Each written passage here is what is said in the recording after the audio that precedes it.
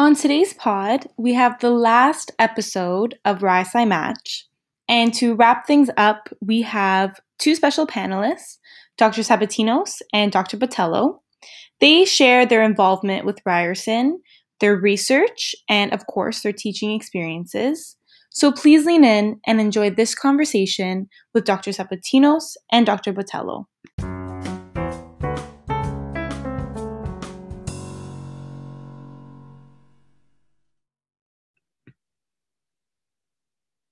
Okay, so welcome everyone.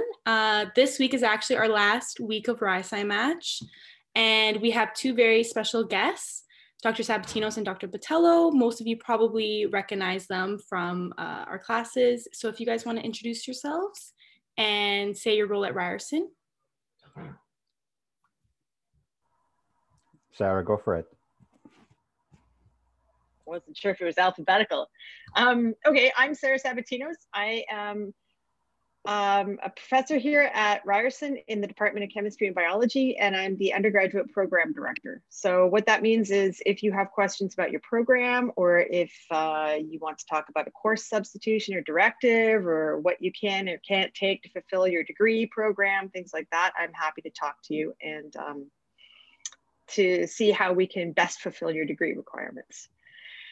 And to my right here in the panel is Dr. Botello. Wait, no, it's this way. It's this way. For me, it's this way. Oh, okay. Being eaten by cells. There you go. Hi, I'm Rob Botello. I am a professor at in chemistry and biology. I teach cell biology typically, but also I've been running the graduate seminars for 10 years now, well over that actually. And I run a lab, research in cell biology, immune cells, blah, blah, blah. I hold a Canada research chair, which I can talk a little bit more about it. If you want, it gives me the ability to do more research with a teaching break. And yeah, otherwise it's, my role here is, teach, mentor graduate students and postdocs, and develop their scientific and professional skills over time. Takes time. Thank you. And if you can just tell us a bit like how you got here today, so how you got to your position being as a professor at Ryerson, maybe dive into like your hometown, your schooling, and any major transitions to get here. Okay, I guess I can go first, and then Sarah, you can, yeah. So actually, I wrote something along these lines for Ryerson University Portuguese Association recently, an undergraduate Portuguese association. They asked me about it. So I'm originally from Portugal. I grew up in Portugal in the Azores, which are these islands in the middle of the Atlantic. You can think of them as the Portuguese Hawaii. They are volcanic. They are very pretty. Beautiful lagoons and whatnot. And I grew up in a small village. It's like 3,000 people, farmland. My grandfather had farm. We had pigs and chickens growing in the backyard. That's my background. And I left when I was 14. I was dragged out of Portugal, kicking and screaming because I didn't want to leave. I was 14, so you can imagine I wasn't very pleasant with my parents when they did that to me. And for a while, I fought being here. I even skipped high school for 2 weeks. I didn't know about it because in protest. Anyway, that's where I come from. I look back at it now with fondness, of course, being able to roam up the mountains, the creeks, and catching frogs. That's literally what we did. But I've always wanted to do science. As a little kid, I was very much fond about nature. I always wanted to be a scientist. At some point it was engineering, but it was always in that field, engineering, science. So this was where my mind was and got cemented in high school through my biology teacher. I really liked genetics. And then from there, I went to York University. So I came to Toronto. I've been living in Toronto since I was 14. And my parents, simple background. My mom was a cleaner. My dad was construction, very typical of Portuguese immigrants. And did my high school in West Toronto Collegiate. Like I said, what drove me to genetics was, biology was my high school teacher. I don't even remember him. That's the funny thing, the name. I remember him, but I don't remember the name. I went to York University, did my undergrad there, and by luck, like a lot of things in life is a little bit of luck, right? Again, genetics. I had this teacher, Dr. Mons, Peter Mons, intimidating as heck, but I loved genetics and I got lucky. I applied for a summer position there, and that really is where things I got here because it set me in that path, right? Research, experience, really getting to know the lab culture and dealing with people, not in a positive way. It was constructive. And then that led me to a U of T in biochemistry at SickKids with Sergio Greenstein, awesome mentor. I owe him a lot. Followed by a postdoc in the US, San Diego. I was like, I'm gonna go to California. And met my wife there. She didn't know she was coming back to Canada to join, Southern California, it's snow country. But my postdoc was actually split between San Diego and my lab then moved to Ithaca, Cornell University. So it was the same lab, same postdoc, but 2 locations. So 2 for 1 kind of deal. And in 2008, I got my position at Ryerson. I wanted to come back to Toronto and got lucky, very lucky. And here I am. Yeah, it's funny that you say like you got lucky like with that job position, because we've heard a lot of profs saying like random like serendipitous moments just like brought them to where they are today. Yeah, think of life as, you're percolating down one of those, I don't know, what was that game in The Price is Right with the disc falling down, Panko was it? I can't remember. Life is very much like that, right? You go down and you're completely blind. You can plan, but you never know where you're going left or right and if you're going to get $10,000 or crash out. You want the $10,000. But yeah, there's no matter how you plan, there's an element of serendipity, right? But this is also why I say meet people, because the more you meet people, the more likely you'll find that person that takes you in that certain direction, hopefully positive. Right? It is important to do that, right? Buying extra lottery tickets. Anyway, Sarah. Actually, sorry, I have a question for you, Dr. Botelho. I'm just curious how it was to learn English. Did you learn it in Portugal as well? Yes. So in Portugal, grade 5, we started having English. Grade 6, grade 7. So I was in grade 8 when I left. Also had French. But of course, it's not the same, right? You have 1 hour of language. But I arrived here. I went to grade 8 ESL. So it was very much ESL, and amazing. I don't know how it happens. If you ask me how it happened, I'm like, one day I'm dreaming in English and everything is English, and I struggle with Portuguese, but yeah, it just even at 14 it was just I still have my accent, right? 2 years earlier I wouldn't have an accent, but English is my language now. Everything I do is in English, right? Yeah, I'm just curious. Okay. Yeah, of course. And Dr. Sabatinos? Yeah, it's funny. So when I first met Dr. Botelho here, I learned that he had worked with Peter Mowins at York, and I knew him from the meiosis field, which I had worked in my postdoc, and it was really interesting because I can imagine he was a spectacular mentor. Yes, actually, and as you say, a little imposing and intimidating, but wow, he was a fantastic scientist. Mm-hmm. And same thing, yeah. And I think that actually what your story, the thing that really hits home for me is like the influence of mentors. And so meeting the people who can help you, bridge the gaps and find new opportunity. And I love the analogy of Plinko, because you don't know what you're going to get. And you may not love initially what you have to work with, but with a bit of work and effort, you can really do great things. And so like the luck of the Plinko, you don't know sometimes, but it's also a lot of fun. It's really rewarding, and that's kind of life in general, really. Anyway, I'm from Southern Ontario. I grew up in Milton, which just down the 401. And when I was finishing high school, I had to choose. I was trying to decide if I was going to go for piano. Actually, I had kind of thought I wanted to go to Mount Allison and study piano, or probably music therapy I would have gone into, or if I wanted to go in science. And the thing that was really important was I went to the science school, so at the Ontario Science Centre, when I was in my last year of high school. And so I have one of the red lab coats that you see around sometimes, and that's where I started to really become interested in physics. So when I went to University of Guelph, I was in biophysics. And I was really excited because, you know, it's like calculus, okay, fine. Physics, okay, fine. But really, really wanted to do was biophysics because I wanted to think about mechanics and, you know, all the things that influence movement and metabolism and all that from a biophysical sense. And so I made it into my second year where I took my first biophysics course and I hated it. Like I loathed it. It was awful. And so that for me was a bit of an awakening. I was like, oh my goodness, I just really am not enjoying this at all. And that was useful actually, because I then went into a bit of a break where I took some electives, kind of figured out what I wanted to do. And at that time, I took like 2 history courses, biochemistry and organic chemistry. And I loved chemistry. I love biochemistry. I liked history too. So then I was kind of like, well, I was going to do medieval history, which is, I know, another weird thing. And I thought about minoring for a while, but then I settled in biochemistry like that. Went to U of T because I had an opportunity to work as a summer student in the lab where I eventually did grad school. And that was a virology lab.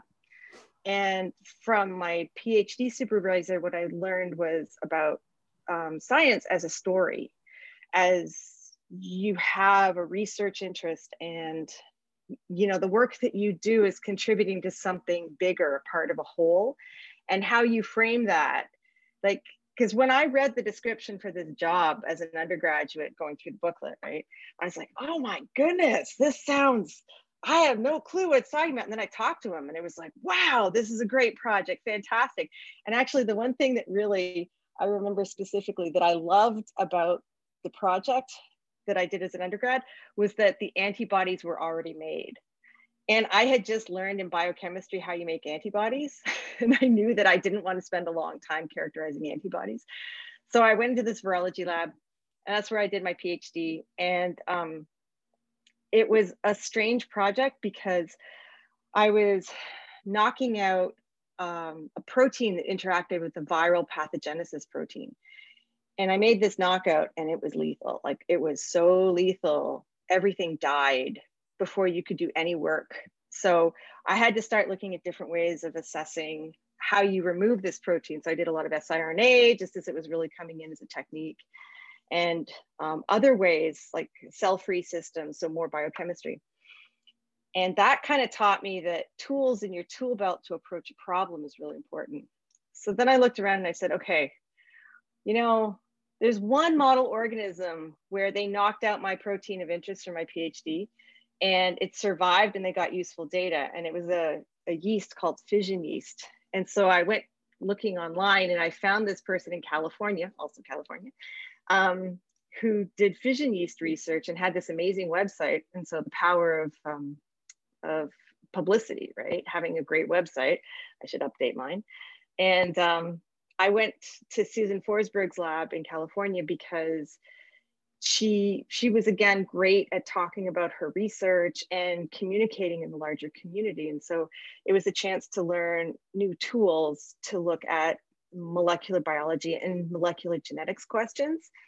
And funny, so Rob, you talk about genetics first, and now you do really more cell physiology type things. I started off more cell physiology and wound up with more genetics.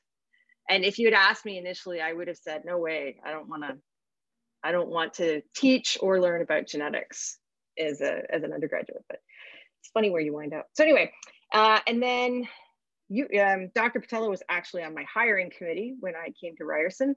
And it was in 2015 in May when I moved up. And so that's how long I've been here. Okay, thank you. And I think both of you touched upon this. Dr. Sabatinos, you wanted to get into piano as a kid, right? In like elementary school, you wanted to study music? High school even, yeah. Okay. So I was working on my ARCT and then I went to university and that didn't get finished. Yeah. Do you still play the piano or that's done? Somewhat, not as much, because there was a lot of time when I didn't have access. So it's definitely slid by the wayside, but I played a few other instruments as well too. So. Like now you play other instruments? Yeah, I have a harp, a folk harp, and I flute. And flute I really haven't played in years. That's so interesting. And Dr. Patello, did you know what you wanted to do as a kid? You said you like science, but did you? So when people ask me, how do you know what you want to do? I'm one of those horrible examples because I have always been in this direction. Oh. Right? I could have been that, at some point I could have not been given the chance to do what I'm doing, but this is what I wanted to do, right? It was always not necessarily professor, a scientist. That's what I wanted to do. Mm-hmm. And so, yeah, the only time I wavered was a few months in California when I first went there. The transition from my PhD lab was very engaging, very active. My friends were there. And then I went to this lab in California where the dynamics, at least in the beginning, were different. And then that kind of impacts on how you view things, right? So there was a moment there, I'm like, I don't want to be in the lab. Maybe I should do National Geographic photography, wildlife photography. But that didn't last long because thankfully, two guys came in that really changed the dynamics of the lab. And again, it went back to that. Like I'm really, the lab environment matters so much for your experience. And so who you have around matters, right? And, again, you don't know going in for sure, but that changed. And so, yeah, I went back to this. No, I want to do science. And of course, I got lucky that I managed to get this position. So, yeah, I don't play other instruments other than iTunes.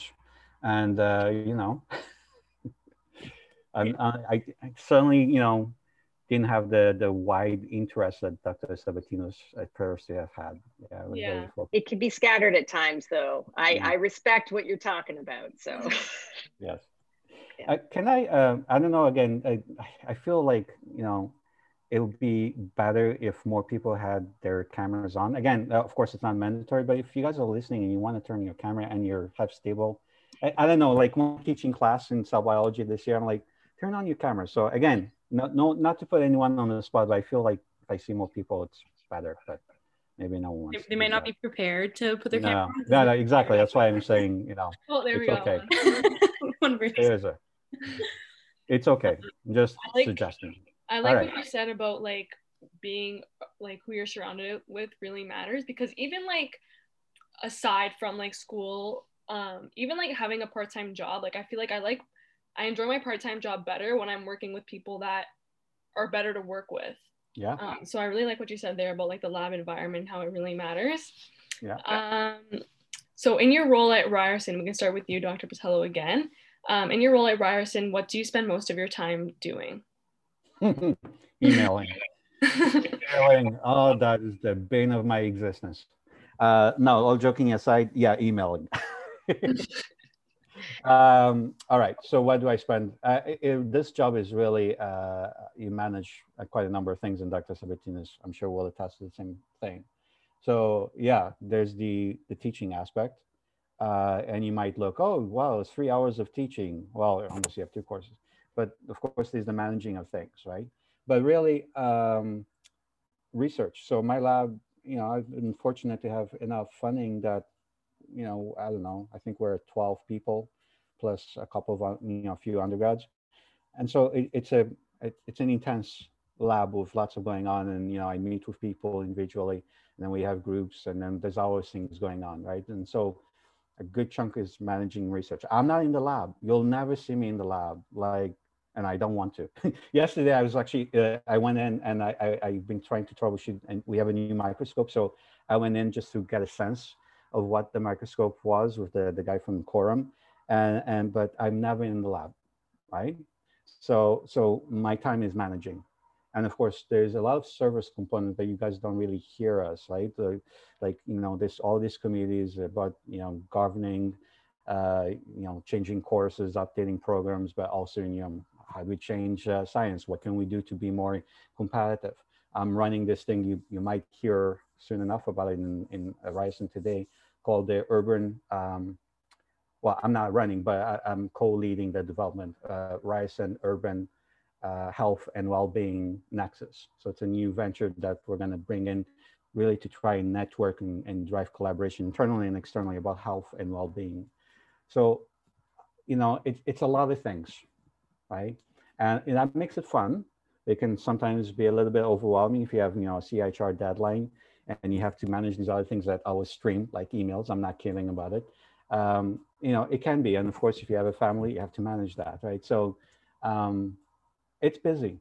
I wouldn't, I want to do this. This is, I love my job, but it can be busy if you're not careful about like staying on top of things. So yeah, multitasking is a thing for us. And my recommendation though is not necessarily multitask where you're constantly flipping at the same time, but really dedicating time, right? 2 hours for writing a certain thing, nothing else, right? And then managing all that. There's my phone somewhere. Where is my phone? All right, Sarah, take it. It was endocytosed. It's in one of the cells behind you. Yeah, so I think same thing. There's a lot of stuff that's hidden that I don't think you appreciate when you're starting off in this job, and certainly not as a postdoc I didn't know about. And I was reflecting on the other day about course management and just how interesting it is as a skill to have to learn, and every year it's different, and COVID has been interesting. I think, you know, maybe not, well, definitely from course management, but also how you design courses. So, you know, there's a fair amount of time spent with teaching, and definitely making sure that there's enough time for the graduate students in the lab. So I have 6 graduate students right now and a postdoc. And then some undergraduates. And I do work in the lab still, actually. I tend to be evenings and weekends, which, you know, earlier parts of my career, those were the people who you avoided, was the ones who were only in on evenings and weekends because, you know, you never saw them otherwise or whatever. But anyway, that's the time with COVID that I can now go in with other responsibilities. So I do go into the lab, and I do a lot of teaching and training in the lab, and also developing methods. And I have several industrial collaborators, which is really cool because they've been wonderful relationships to spark new ideas for projects. But you really have to, you know, you have to keep that going too. So if you have collaborations and other projects that are not necessarily like the main focus of the lab, that's another pot of time that you have to allocate. And I think that what Dr. Botello was saying with the allocating time, it's really important. You know, even 30 minutes a day of writing, as long as you're doing it consistently and every day, you can get over this hurdle, the mental hurdle of I need deep time to think. And it's just, I'm just gonna write. I have 30 minutes. This is the 30 minutes I have, I'm writing. And if you schedule things, it's really important. But yeah, the service component's really interesting too, though. Sorry, you were going to say something. No, I'm just curious, like, do you plan daily of like, this is what I'm doing, like, for this day, or like weekly? Like, how do you plan your time really? There are certain things that pin down the week, right? That I know. So I have weekly meetings with people. And then in between, and then there's blocks of time for office hours and things like that with the program director stuff. And then there's, you know, regular meetings. So like the service commitments that Dr. Botello was mentioning, those are really interesting because it's a chance to see how the university works and to give back, and possibly, you know, to have a role in advocacy for what is happening for students and for research within the university. So it's really important that we're present at those types of things. And then, yeah, so in terms of the time and the free time, there's a certain amount of how do you kind of fit everything in. So the spare blocks become times when I tell people, like I send out the instructions about how to arrange a meeting. You know, if you can find a spare time, that's great, you can book it, or just let me know and I'll see what I can move around. Okay. And do you want to elaborate on your research specifically, like what you're researching now, currently, maybe? We'll start with me, or should we start with Rob there? Sure, we can start with Dr. Botello.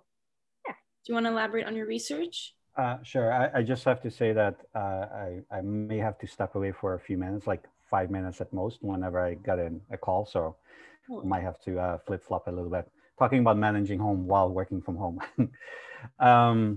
Okay, my research. Well, okay, the umbrella that catches all is how the heck do cells make their organelles and change the organelles in function. That's the big umbrella, right? We talk about in cell biology, lysosomes, Golgi, how do you form these structures? How do you regulate them? And that's a big umbrella. So we tend to focus on lysosomes and phagosomes. So these are the organelles that degrade stuff, right? So you want to eliminate something, you're going to send to the lysosome. So things that protein aggregates that accumulate in Alzheimer's, you're trying to eliminate them not so well eventually.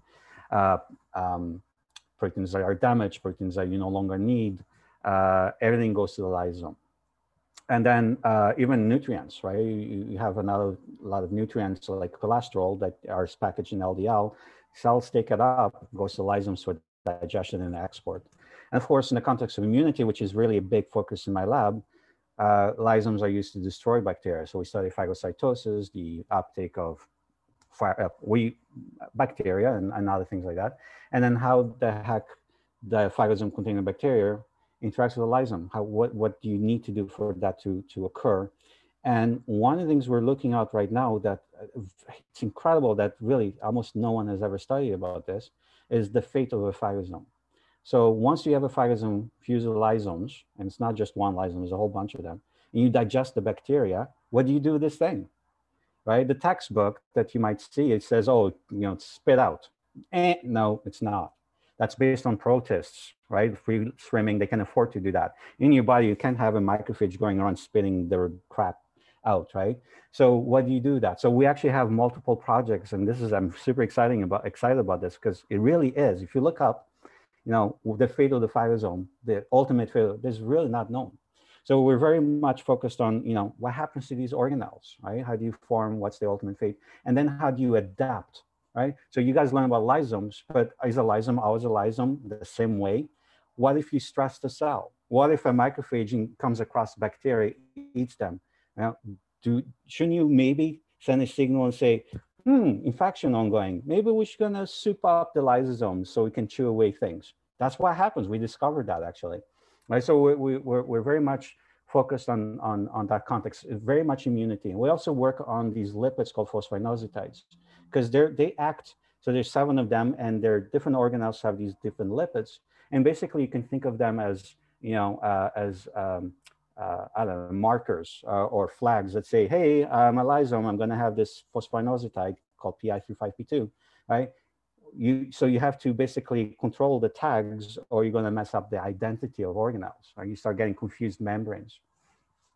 So that's like a big swath of what we do. We're also playing around, there's the phone, with immunity. I'm going to have to step away. Maybe I'll come back to it. Sarah, you want to run with it? All right. Sorry. All righty. Okay, same question? Yes. Sound good? Okay. So I like to joke actually. So Rob is in the cytoplasm, and really I tend to think more in the nucleus.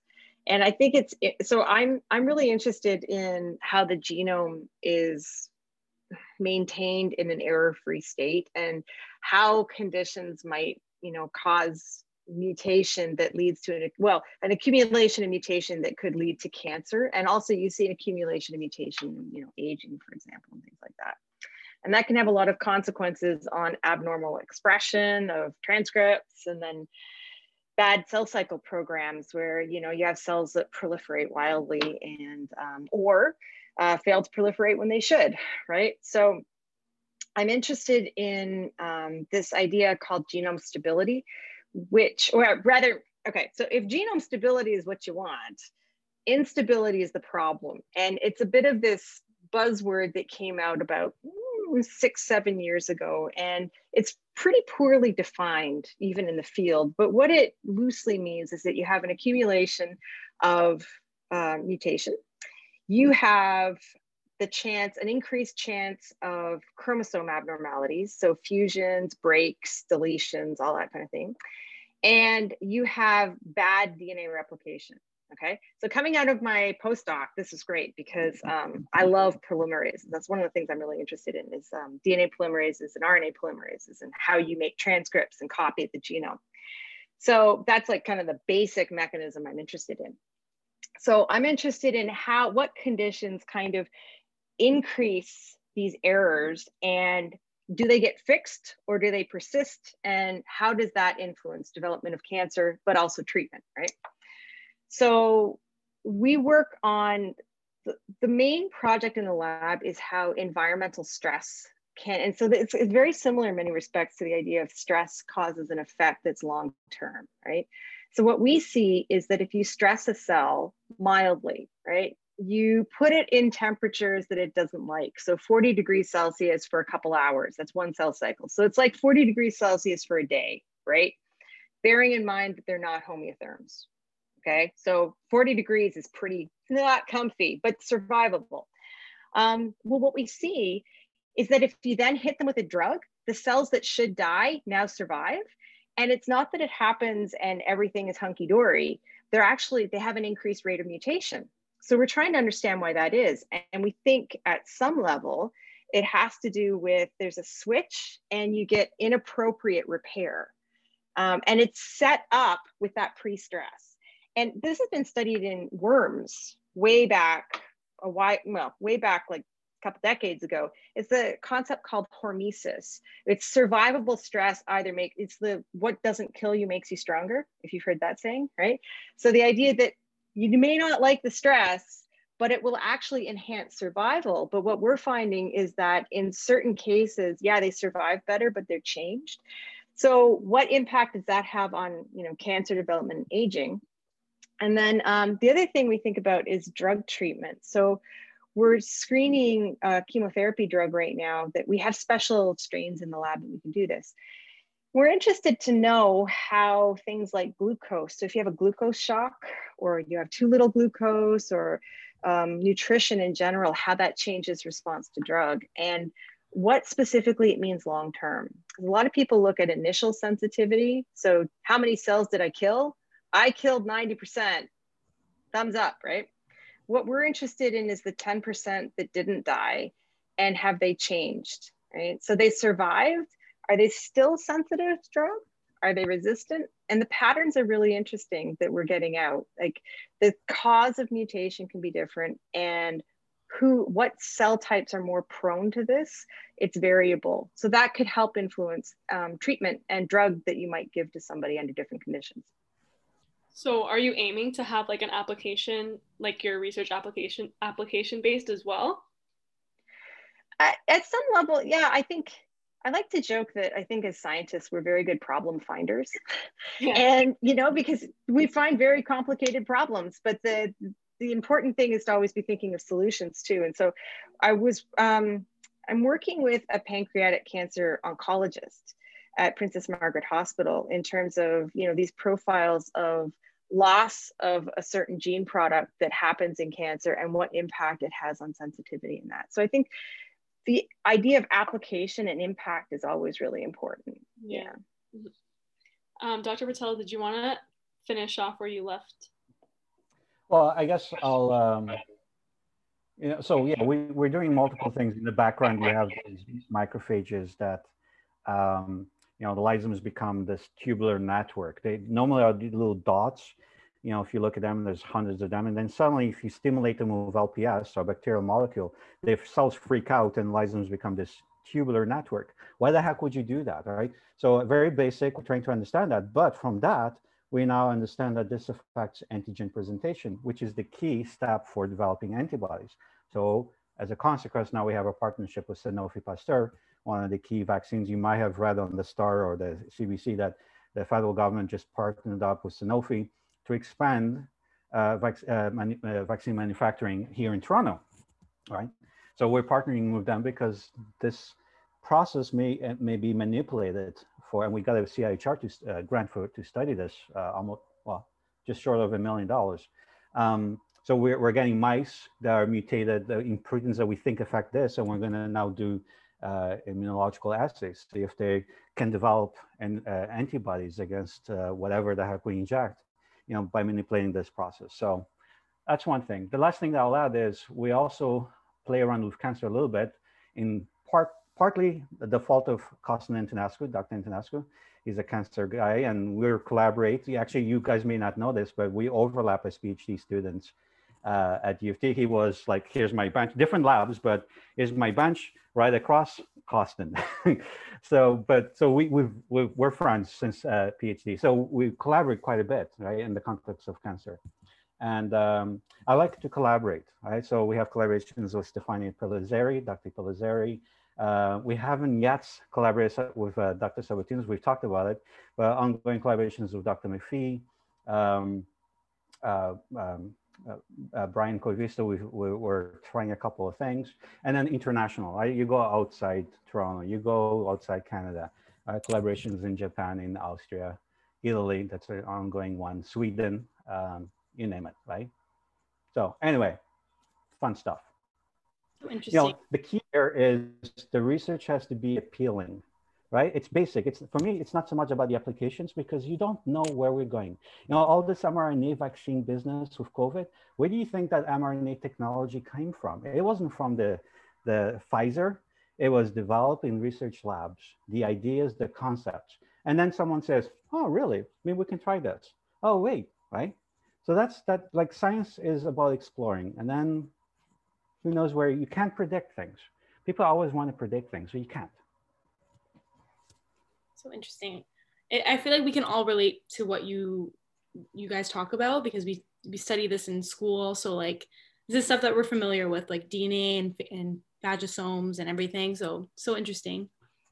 So we'll just move on. So what do you like best about your job and what do you like least about your job? So maybe Dr. Sabatinos, if you want to go first. What do I like best? I like the people. I like being able to interact. That's my answer. Actually, it's funny because, sometimes you sit on these, like I'm thinking about the thesis exams coming up, the thesis defenses, right, for the BLGO 4.0 students. And as the person asking the questions, you always hate to follow the first examiner who gets first pick because it's like, that was my question. Oh, I was going to ask that. Anywho. Yes, no, I really like the people. I like interacting with the students. I like, my colleagues. Yes, we have not yet collaborated, Botello and I, but we've had a lot of great discussions and there are some really interesting cross projects in between the lipid profile and the nuclear envelope and then genome stability. And that's one of the things that hopefully one day we'll get a chance to work on. And it's the people that really make a huge difference. And Maurice, oh my goodness. Yeah. Maurice is amazing. He comes to BMS 280, as you guys know. And, I am always sending him emails and saying, hey, I have somebody to send. Can I send them? And just having that ability to, to talk to somebody when you have a question is so important. So the people really make a huge difference. And the collaborations as well, knowing people around the world and having that ability to interact. One of the things I don't like about the job, though, is always feeling like there's never enough time. Like I'm always feeling like I'm running late and I'm always feeling like I just, I try to block off time, but there's just not enough. So if anybody knows of the Time Store or the Money Tree, I'll take 2 extra hours in a day and 2 copies of the Money Tree, please. Mm-hmm. I think you're very busy, especially because you have the course that you're running now and research and just, yeah, it's a lot. And you have a family. Yeah. And the well, it's interesting because I think that the whole family thing, that's a really nice thing I think about Ryerson is that there is that extension and that feeling of family. And I see that actually in the biomedical science student cohorts. I don't know what the impact of being remote this year is on that feeling of family and of being, a cohort together. But what I've noticed in the past is that there's very much a collegial attitude in students within the biomedical science program. And that is, I think that kind of translates throughout. And that's a really nice thing, and it's nice to feel like you're a part of something bigger. Mm-hmm. Yeah, that's what I love most about Ryerson. Everyone's so nice. Like, and we all help each other out. People will help with assignments, like no matter what. No, it's not as competitive as other schools, I think. Yeah. That's what I've heard. Yeah. So, I think U of T they're more competitive, I think. I don't know. But yeah. And Dr. Patello, what do you like most and least? I wasn't kidding. Sarah stole my answer. It is people. Science is not about, well, it is. It's about, the research, the ideas, doing the experiments. But if that's all you're doing science wrong, right? Science is about interacting with people, working with people, discussing, shooting the shit, right?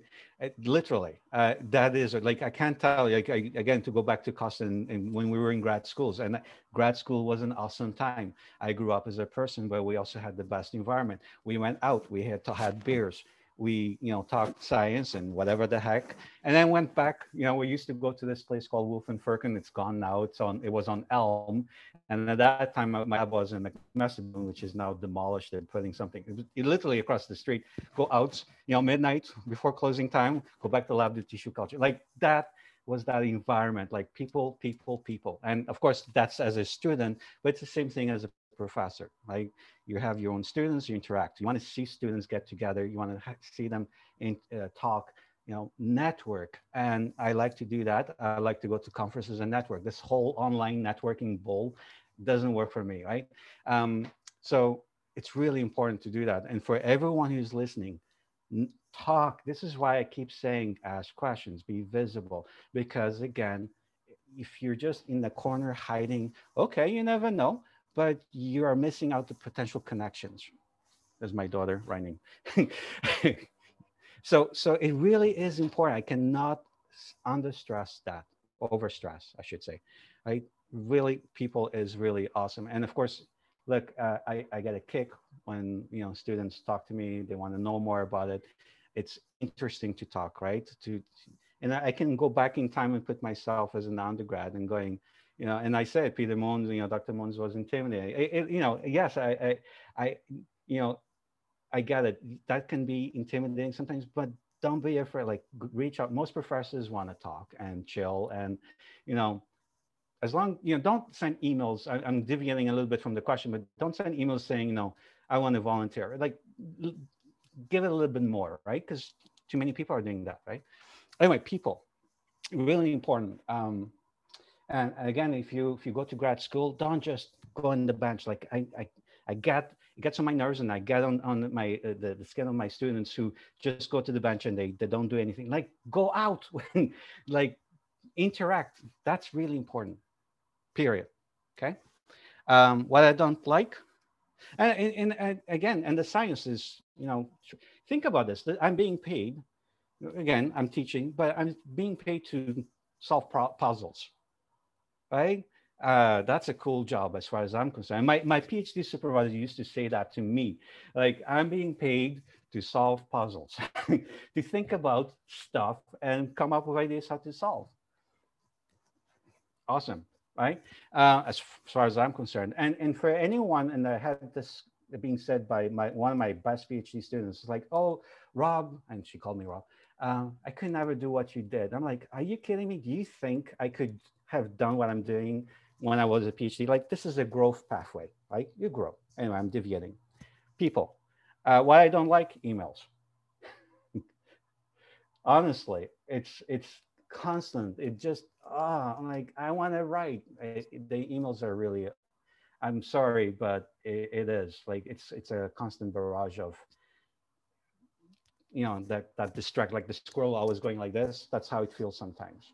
And again, it affects your time management, right? But that's life. I'll accept it, right? It is what it is, but it's a great job. I can't say it's the best job in the world. I haven't had different jobs. I'm not a lawyer. I don't know if it's better to be a lawyer or not, but whatever. Yeah. Dr. Sabatinos, did you have a question or something to say? No, I was going to comment about what he's saying about, asking a question and being visible. A lot of students are shy and are reluctant to ask a question. And one of my mentors once told me a story about somebody who he knew who was very shy, like had a clinical shyness thing, but decided they were going to challenge themselves.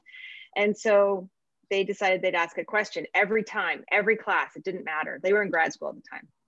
So they asked a question, they survived, and then they ramped it up a notch, and they decided to ask stupid questions.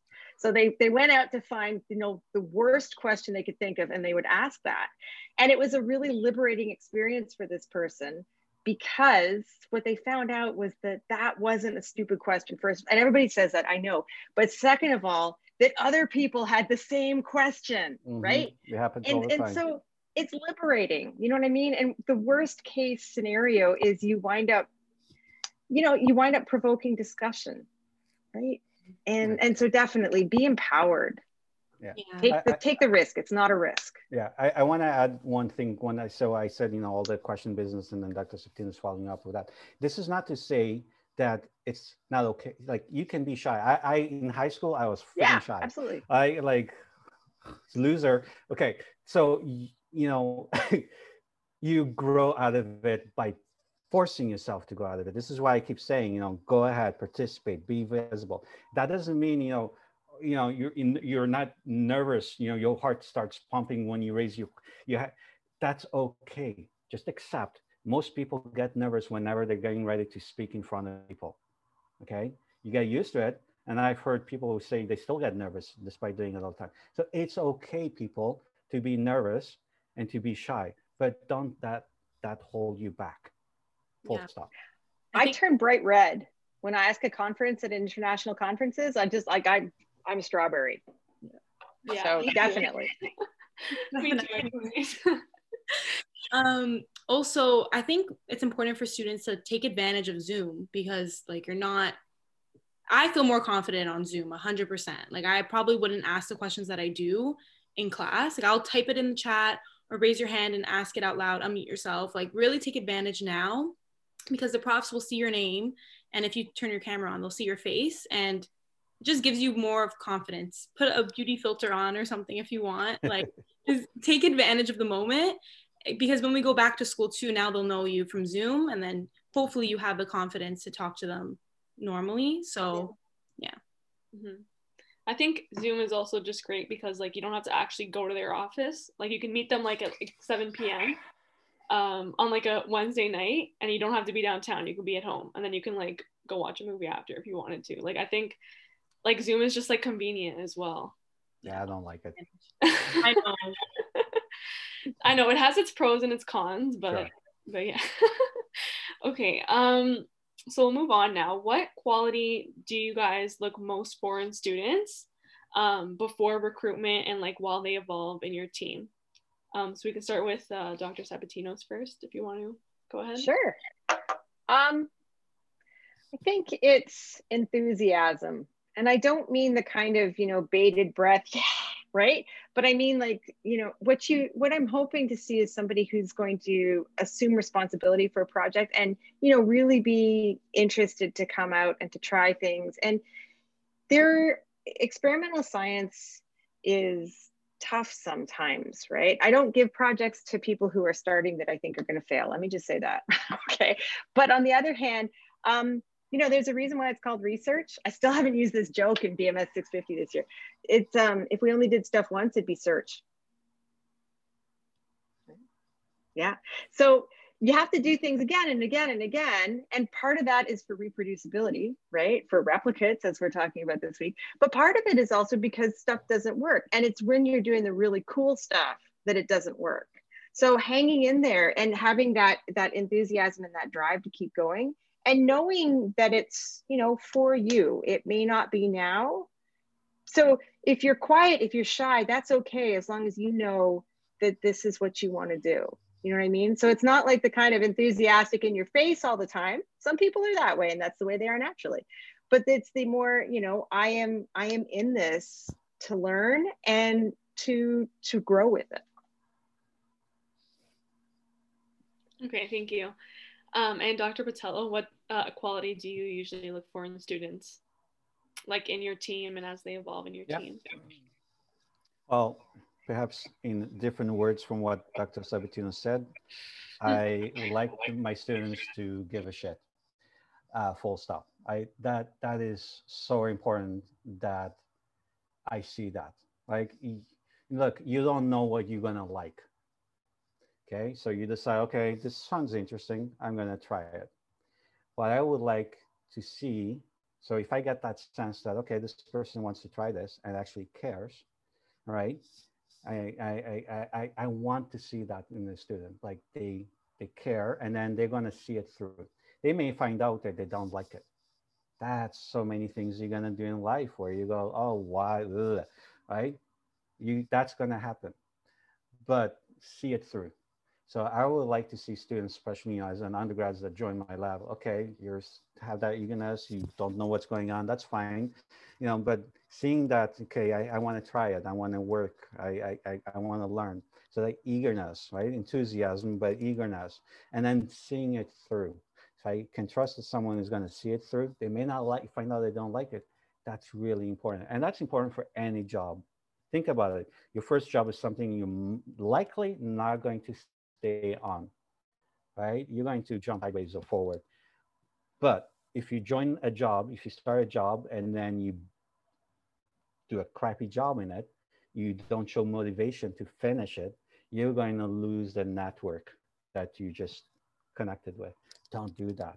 So I look for that, and I hope that students that join my team have that and develop that sense, that awareness. It's really important. So yeah, the rest is from there. Like if you care, or as I said, you give a shit, everything falls from that, right? Um, that's a commitment. That's persistence.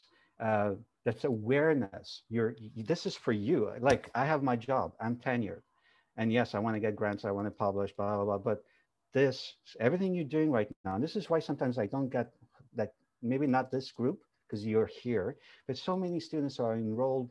I'm like, but what are you doing here? Like, I don't see motivation. Aren't you investing time and money? Right? It's really important that you are aware of that. And I see that I can then turn around and invest my time in the student. Like my job in many ways, and I think Dr. Septimus will agree with this, is really like we're mentors. I like to be thought as a mentor to my undergrads and grad students in the lab. It's harder to do this as an undergrad. I'm doing it right now, I suppose, but like that working in the lab is a close relationship, right? And you get to know each other and really, you know, care about what you do, and then I will care very much for your success. If I see that you don't care and I have conversations and you're still like, ugh, how am I supposed to really support you? Right? Take that as a super important message. Care, show it that you care, and most likely you got people supporting you to, even if you don't like what you just did, you're going to jump with that person will say, yeah, you know what? Great, awesome person. Yeah, okay, I didn't like my stuff, but look, it finished through and, go getter, right? That's really like, it starts from there. It's not the A plus, right? Obviously, grades can matter, and you have to be able to know stuff. That's the other thing. Sometimes undergrads think, and I'm speaking at the undergrad level, you think it's all about the bench and doing experiments. No, you got to learn. You got to appreciate that's a transferable skill, right? You may never, ever, ever freaking do a Western blot in your life. But understanding the reason and why and how it works, and then, troubleshooting and applying, that's important, but you got to know how it works and why you're doing it. Learn the system. Right? Yeah. Okay, thank you. And just to wrap up quickly, how did you like teaching to an online audience? So what were some things that you liked and some things that you didn't like about teaching? So maybe Dr. Sabatinos, if you want to go first. Ooh, okay. Okay, so what I taught a course in the summer. It was a grad course on microscopy. And so I had a pre-taste of what the fall was going to be like. And I learned very quickly that it was going to be strange and different, because it's, it's kind of like talking into a void, really. And that's not a bad way. The chat gets peppered with questions. I'm thinking about like 650, BMS 650 right now, right? There's lots of stuff in the chat, and that's great, and people check in, and that kind of substitutes for, in-person interactions. But what I really miss is the, you know, the spur of the moment interactions as you're coming into the classroom or you're leaving the classroom, or in the break, right? Remembering to have a break, that connection is lost. And so it's very hard to get past that. I think it feels like a loss. You know what I mean? And so I think I knew what was coming for the fall and for the winter, based on what I experienced in the summer, right, with a small group of graduate students. And I think it's, you know, I think we can do a lot. I love the flexibility. The thing I like about right now is being able to record lectures so that students who miss something for whatever reason can go back and listen to it later, right? I plan to do that from now on, is record, still have in-person lectures, but record what I'm talking about as much as I can. I don't know how that's gonna happen. I gotta figure out how that's gonna happen with the university. But I think it's really important because, you know, none of us has a great attention span all the time. So hey, why not? And also, so one of the things I do actually as a service commitment right now, I'm on something called the Policy 159 Committee, and it's the Academic Accommodations Committee. So we're looking at the policy, and one of the things that I think this time has really kind of informed us about is the idea of accommodations, and not looking at this as something to single people out, but rather raising the experience for everybody, right? So that I think is a critical thing, because I don't want to say that this time is good. I don't think it is, but I think that there are good elements that we can take from that. And I mean, the other thing too that I'm constantly worried about is the mental health strain, you know, on everybody, on especially the students. So it's definitely an interesting time. Botello, maybe you would like to add. Well, I guess if there's anything I like, is that I get to see the funny chat that students have. That it often it's not questions, just and they answer each other. They have a question and oh, what is it?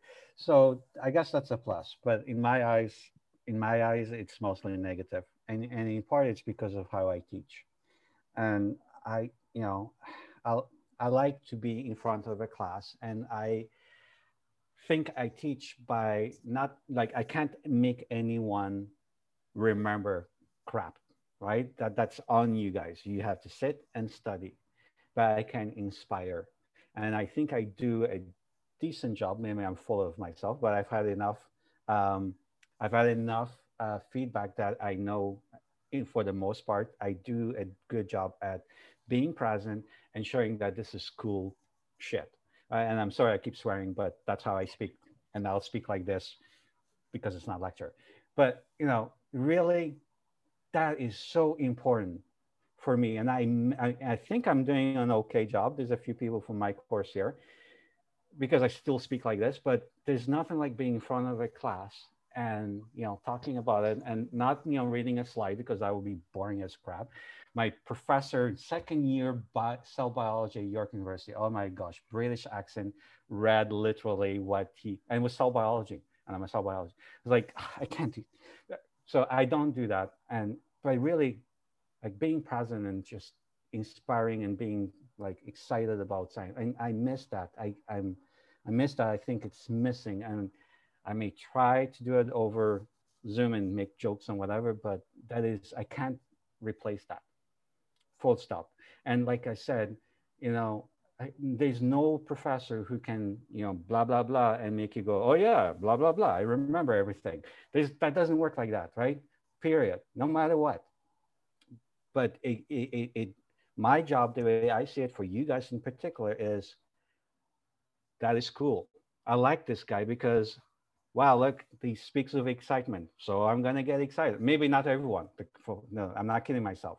But that's missing. And it drives me up the freaking wall that I can't get it this year. Full stop. So I don't like this Zoom thing. Although it's not so bad right now. But no, like, I want to be there with you guys and have a beer, whatever. Like, this sucks. It does. Yeah. I mean, I'm sure like it sucks as much for professors as it does for students. I feel like it just sucks for anyone in general, even if you're not a professor or a student, like even just having to work at home.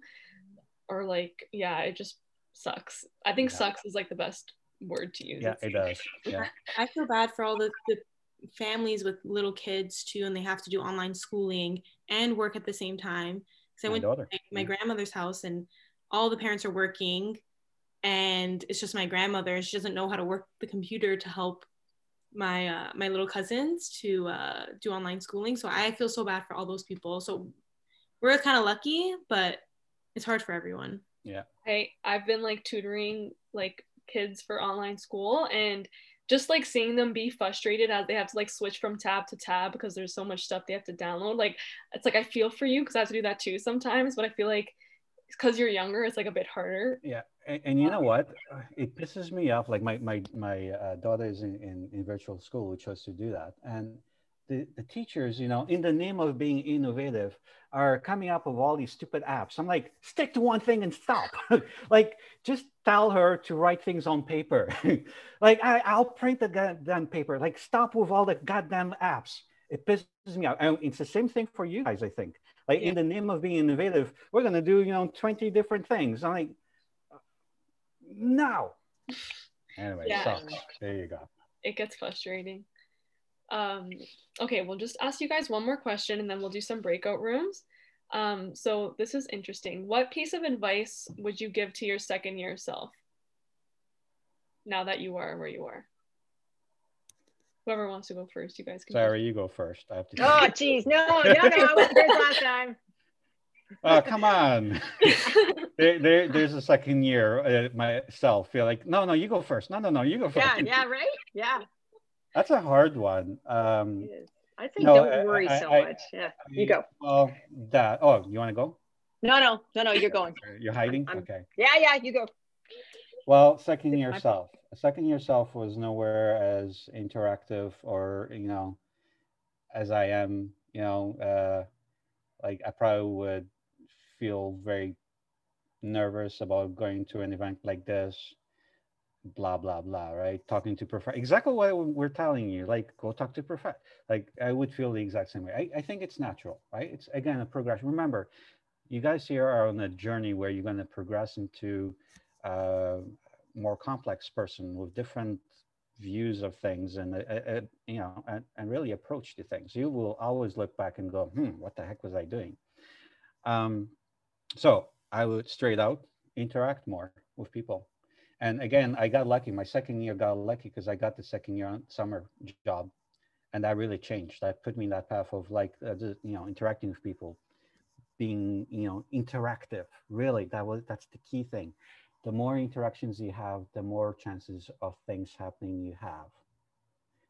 That really is. As but like again, that you know, it's like the Planko thing again. Instead of one disc going down, you're getting 10 discs. Each one, you're gonna get $10,000 at some point if you play enough. More interactions, more. That's what it is. And the other thing I would say that I didn't do enough was being participating in extracurricular activities. So I was very much like study. And I would say that's not good enough, especially now. It's very competitive. I think, you know, being engaged in, it doesn't have to be anything groundbreaking, but just being engaged in the community, whether it's student outside the university. And again, it allows you to interact and get to know other people in other contexts. That's what I tell myself. And don't stop playing soccer. I regret doing that. I was actually, I got it from my mom's the other day. My MVP high school, you know, I missed that. Yeah, I was a good player. I think having a hobby is really important. Like you said, like if you didn't stop playing soccer, I think it's important to have a hobby just to like kind of disconnect from absolutely for a while. Yeah. Dr. Sabatino. Oh, sorry, and one more thing. So, well, yeah, I almost forgot. For the longest time in my life, I did not drink beer. So it wasn't until I was in grad school. So I would definitely tell my second year, start drinking beer earlier. I think that's like a solid piece of advice because I like. I'm not advising you guys. That's myself. I can't tell everyone. There are people who don't drink for. No, it's good to wind down sometimes. I think that's really needed. Dr. Sabatinos, do you have any advice you would give to your second year self? I think I was pretty much into study. I was involved in, because I was still in physics at that time, right? The physics club. And you know what's interesting? I was at Guelph, right? I never saw the cow with the hole in its side. Like I'd hear stories of this cow and I never saw the cow ever at College Royal. Anyway, not saying that that would be a high point, but yeah, I think I would tell second year self, don't stress so much, because exactly like what Rob is saying, you know, it's a journey and it's really about the way, and you know, you don't know how things are going to turn out. I actually have a cheese philosophy, which is that, you know, you kind of start off as this soft, unripe cheese, and then all of your experiences, good and bad, you know, develop you over time. Yeah, Maurice is laughing now. He's wondering what kind of cheese I'd call myself now. You could be a stinky cheese. Bit of a funk there, that's right. But you know, like there's, and part of that too is developing your sense of self, not smell, but self, right? So we'll go away from cheese there.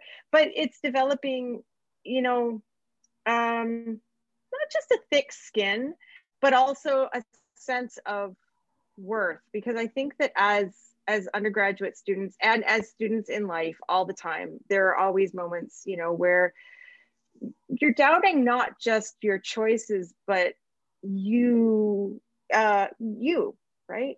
And it's really easy. And, you know, and it's a big thing. And it's even worse right now with all the mental health issues that are, I think, exacerbated and even caused by the environment that we have, right? The lack of connection. And so that's why getting out and being a part of clubs or, you know, having some kind of connection is so important, because that sense of self, and this may not be what you love at the moment, right? You may not be able to see the path clearly, but typically what I have found over my career, right? And there has been some very, very difficult lows, right? But, you know, they turn around, and it's not always in the way that you expect. And that by finding the people to talk to and the mentors and networking and valuing yourself, you can get by and become something different. And you know, and as long as you maintain that sense of self, right? You're true to yourself and what you want to learn. You know, it's kind of like overcoming in a way, right? And that's powerful. You may not like what you're doing, right? But you can make the choice to keep doing what you're doing and get through it. I'd like to add to that, like, you know, sometimes we talk about things as if, you know, everything was good to go, but we all have challenges in life, right? So, you know, we're professors. You may not see a lot of our personal life, but, you know, we had, you know, currently or in the past, have situations just like everybody else where it's tough, right? My dad was an alcoholic. That's partly why I didn't drink for a long time. So I grew up with that, right? And, you know, you don't see that. You don't think, oh, you know, because some of you, I'm sure you have, you know, the same type of situation. Maybe not, you know, it's not a big group, but there's always situations like that. And, you know, and what Dr. Septimus was saying, like, you know, the self-worth. One thing that happens when you get older, I think, is you start being, hopefully, this is something to keep in mind, because it is harder when you're younger, not to care so much about others, what they think, because that is definitely something it's almost like in human genome, right? You care so much when you're younger, teenager, right? And you get older, I'm like, oh, whatever, screw off. You know, but, you know, being aware that, yeah, you're going to have detractors. You're going to have people who are not going to support you. They're going to make your life harder. But, you know, don't, you know, that thick skin, you know, try to be aware. Maybe it's not easy. Maybe in your mind, you know, you're constantly thinking about what happened there. That happens. But, you know, becoming aware and training yourself to develop that thick skin is going to be important. And it happens, I think, especially if things start to click. You know, confidence builds confidence. Right, and so you gotta find where to stand so you can float and then build from there. That's one way, and of course you're not necessarily going to know where that is, right? Mm-hmm. But yeah. No, you don't have to take on the funk of a blue cheese, but the rind of a parmesan. Sarah, I would say cheese is not the best analogy. Maybe, you know, aging wine, Aye, aye, aye. whiskey, I don't know. Careful, Okay. you might get a gusher. Right? It's the off products of fermentation. Watch out. I'll take the cheese. I'll take the cheese. Thank you guys for sharing. That's, yeah, I think we all need to hear that. And something before we go into breakout rooms, which we should go quickly. What I found, I saw this quote. It's like, choose your hard. Like, life is going to be hard. It's either like, are you going to work hard now, or like not have money in the future or something? Like, it's either hard now or hard later on. So like, choose your hard. There's always going to be something. You just have to like think what you want and fight for it. Like you guys said, like have passion and keep on going and persevere. Yeah, the good old days were gone, right? It's when you're 2, 3, and 4. The rest is all downhill. I'm sorry to tell you. It's hard, but yeah. I think also the marathon, the idea that, you know, the best things, there are things worth fighting for, and they typically they're a long game, right? And so stick with it, because that's important, and it's hard to maintain sometimes, but stick with it. I just want to open up the floor to any students that have questions, because I know we'll probably do breakout rooms, but I kind of like hearing like other people's questions for Prof. So if anyone has questions, if you guys want to just shout it out, I'll type it in the chat. If not, then we can just do breakout rooms. I'm gonna end the recording now.